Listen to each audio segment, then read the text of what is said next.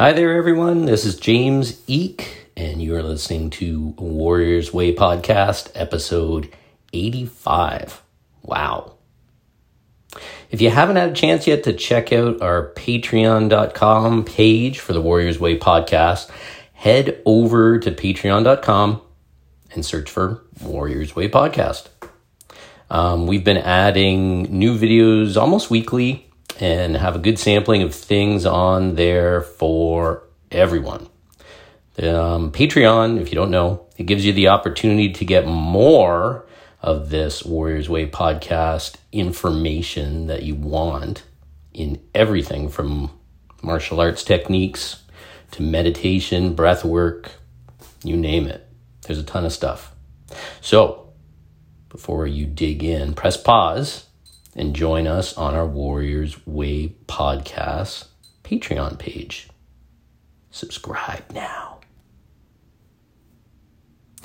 20 years after earning his black belt from Rigan Machado, Chris Haueter continues to train and compete while he has also groomed 26 students to earn their black belts under his guidance.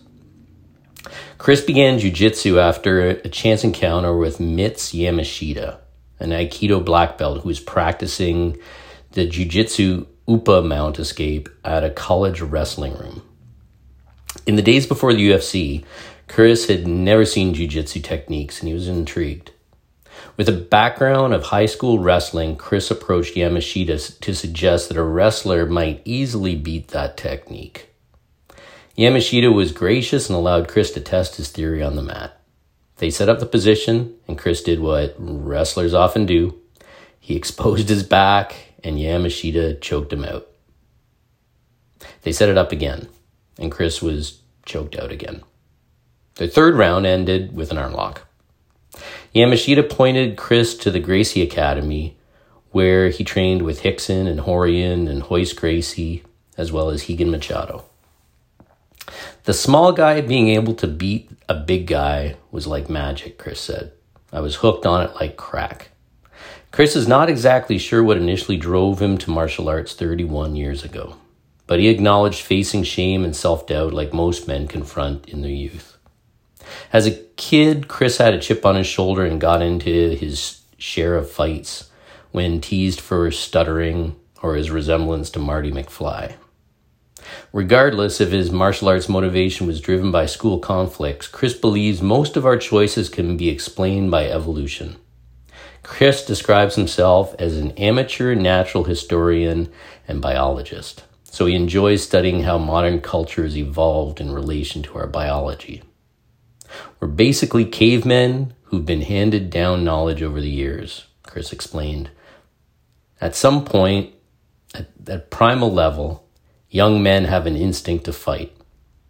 As we talked in Chris's art studio, Chris pointed to his young boys in the backyard and mentions their natural instinct to play fight, whereas young girls generally do not. However, many thousand years ago, the men who could fight survived and passed on those genes. That DNA remains, but culture seems to advance faster than the biology we retain from our past. Even though there's a primal instinct driving men towards aggression, we do not club an attractive girl and drag her out of our cave because there is an opposing force pushing us towards the rewards of collectivism. If you're narcissistic, the rest of your pack is going to kill you, Chris said. We have primal instincts pulling us one direction, while the reasoning part of our brain suggests something entirely different. We confront these opposing forces every day, but on average, they keep us alive and functioning within society. Most men begin any combat sport to win real fights, Chris said. I'm not proud of saying that because it certainly isn't high culture, but I think we all go through that phase. Chris said it's a very strong drive, but not always an unhealthy motivator. If challenged with proper mentors and experience, it can actually be a very positive one. Even in our polite modern society, men are still rewarded for being the most dominant in the room. You do not have to be an alpha, but you don't want to be the guy who's beat up, humiliated, or abused.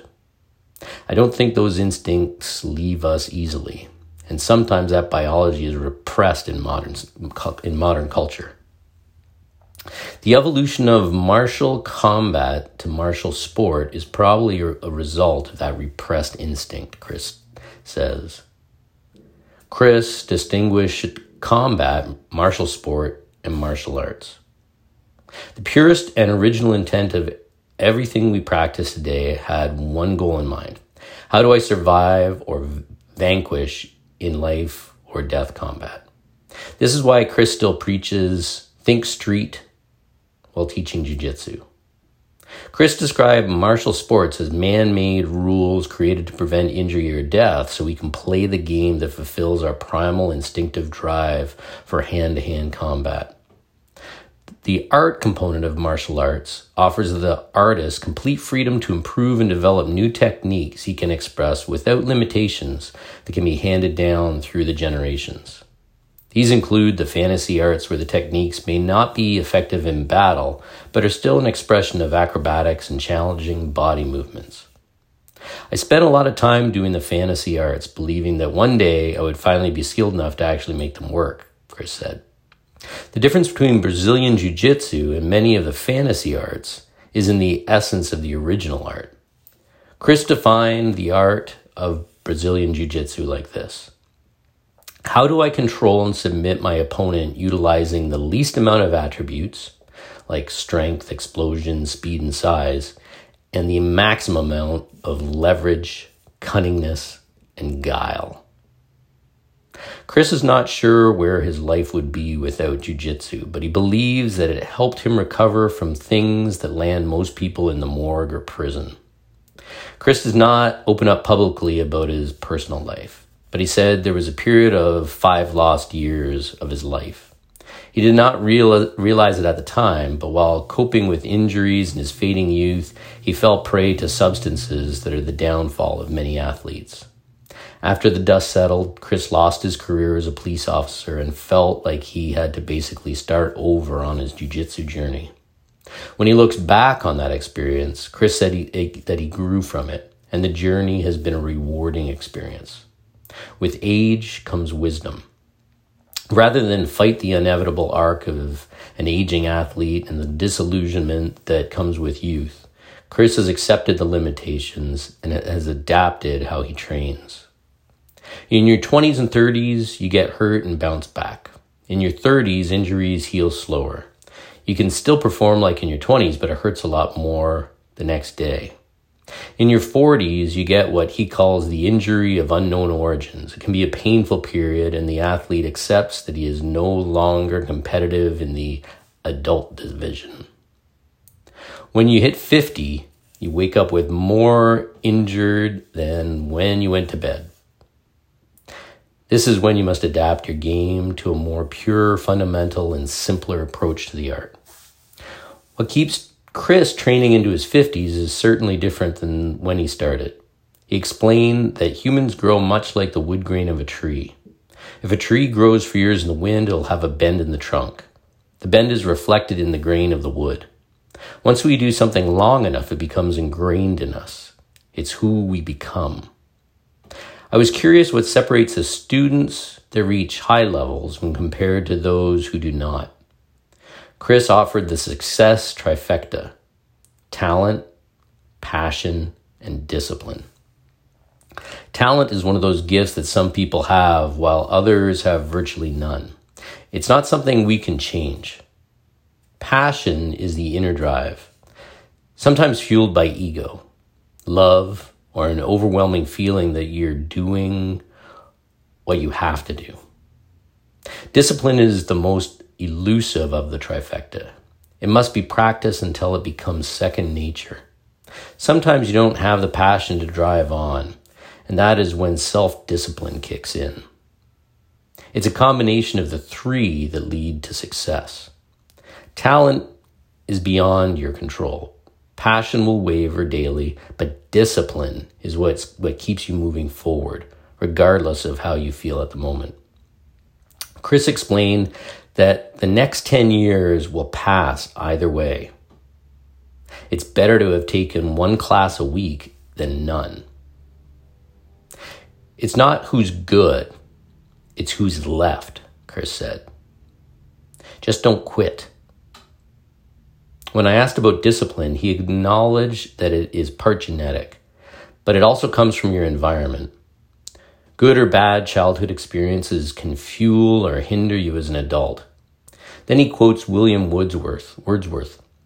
The child is the father of the man. The human illusion is that our willpower trumps environment. But Chris said, environment is stronger than will. Although we cannot rewind our childhood, as adults we can choose an environment that supports our journey. He believes everyone should have competition experience because it puts you in an environment completely out of your control. You do not get to choose your opponents, and losing that control and putting your ego on the line is good for practice for life. Everybody loves winning and equally hates losing. But what is important to Chris is that he fights his best fight. Chris doesn't lose sleep if he loses a match as long as he fought the best he could. But he would be disappointed by a victory if he held back for whatever reason. A lot of coaches abandon competition because when you become an instructor, your psyche or your students can place you on a pedestal and expect victory.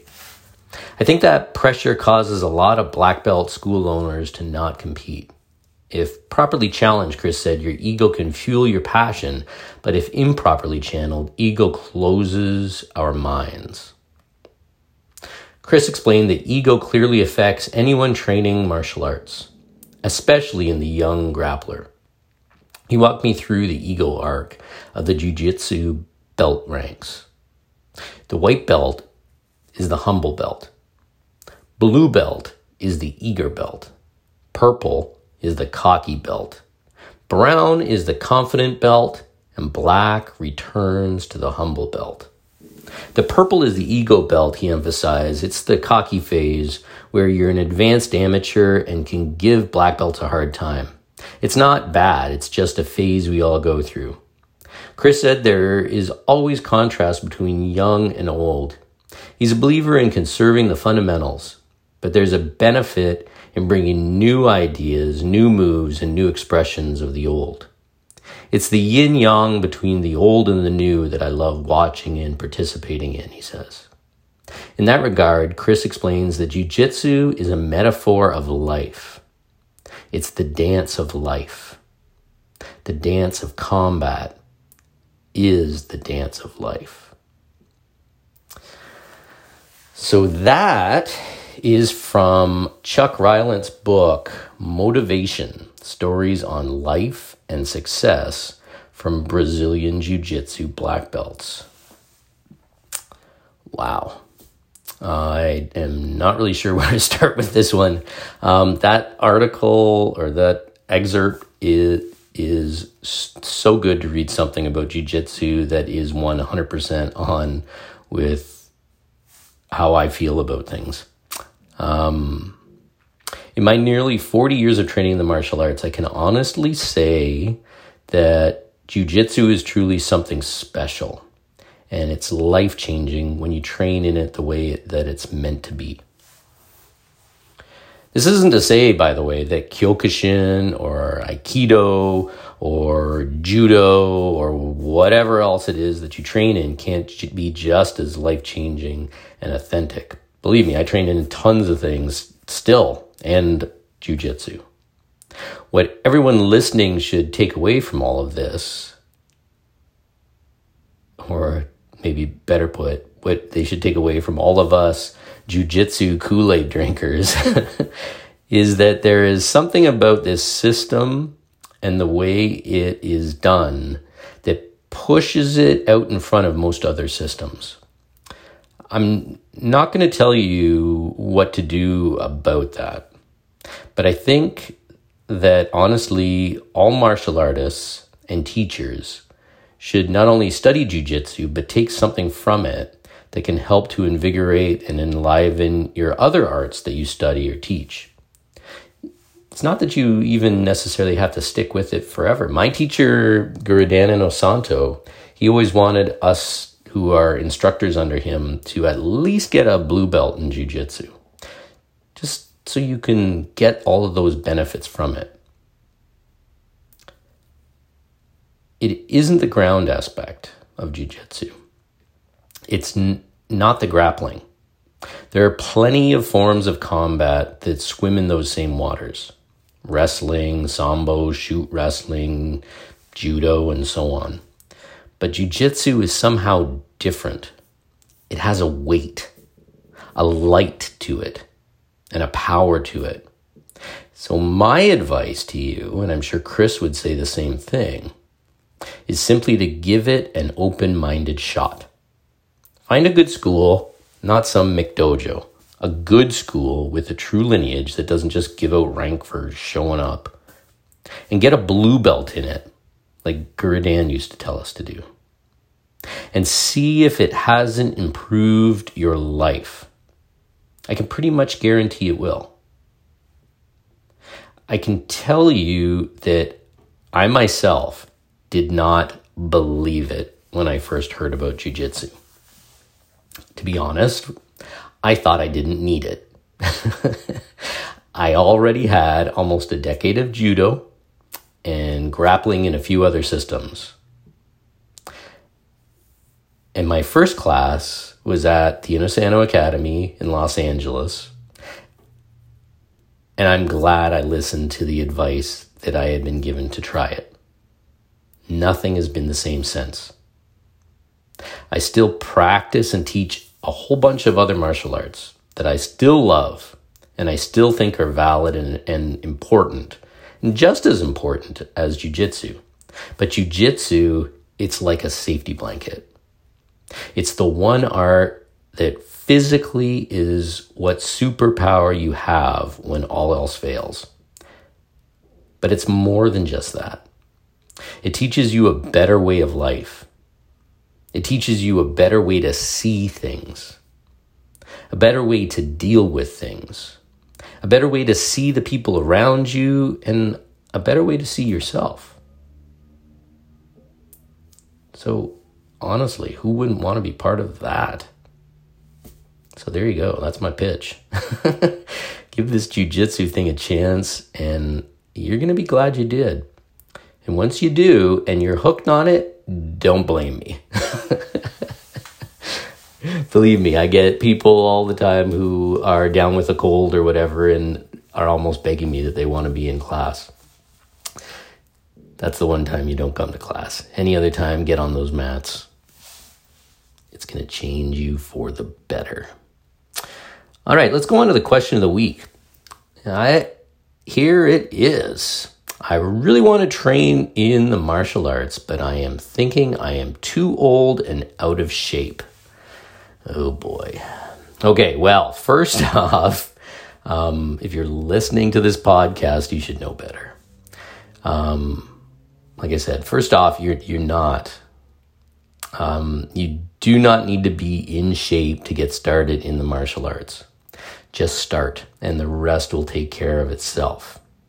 As for age, you have to understand that no matter what age you start at, it's the perfect time to start. Truly. As we get older, we just have to be aware of our bodies and what they are going through and how to adjust training for the life and the body that we have. That's simple. If you think that, when you're 70, you're going to be fighting like you did or training like you did when you were 20, well, that's a little bit delusional. But that's no reason to think that at 70 that you can't be doing more than the average 70-year-old does, and more than, to be honest, nowadays, the average 20-year-old does. Most of us, if not all of us, are fully capable of training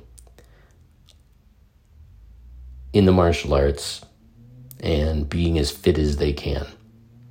So I would suggest that you go and try out classes at a few schools and be open-minded. Let yourself enjoy it. Don't judge yourself. And then keep going. As a side note, usually when people tell me that they think they're too old, they're usually younger than me. I I'm 50 years old, and I am on those mats usually 5 days a week. Because, well, obviously I'm teaching and training, but if I can do it, you can do it. Recently, I was training with Steve Maxwell, and he's in his late 60s, and he can kick my butt. So, believe me, you're going to be glad if you do it. Be open-minded. Let yourself have fun at doing it, and then just keep going. Just show up. Just show up. That's it. Show up as much as you can. Have as much fun as you can. Make friends. And you know what? End of the day, if you are feeling like you are old and out of shape, hanging out with some people that are younger than you and in good shape, it is just going to drive you to be better. So believe me, you will be glad you did it. Don't put it off. Just do it. And I think we're going to end the podcast right there on that note. I love it when people want to train. So just do it. Don't put it off. If you haven't, give this awesome podcast that you know and love some stars or a review, or tell your friends about it, or whatever else you can to help spread the word. Like I mentioned, head over to patreon.com and check out the cool videos that are on there. I'm working hard putting those things on. You might as well try them out. You can find me on Instagram through the Eke Academy of Martial Arts. That's my school in Victoria, British Columbia, Canada. And, of course, Warriors Way Podcast. You can find us on Facebook, as you can find the Eke Academy. If you like all this stuff that you're hearing, you can always take a look at my martial arts books that I've written, books on training. They're available via Amazon. You can get them for your Kobo or your Kindle or that old-fashioned thing called a book. Anyhow, that's all I've got for you this week. Get on those mats. Train hard. Have fun. Be a good friend and training partner. And better yet, be a good person. Make this world better because you're in it. Be a shining light in this world. Don't drag people down. Build them up. That's the way. Thanks a lot.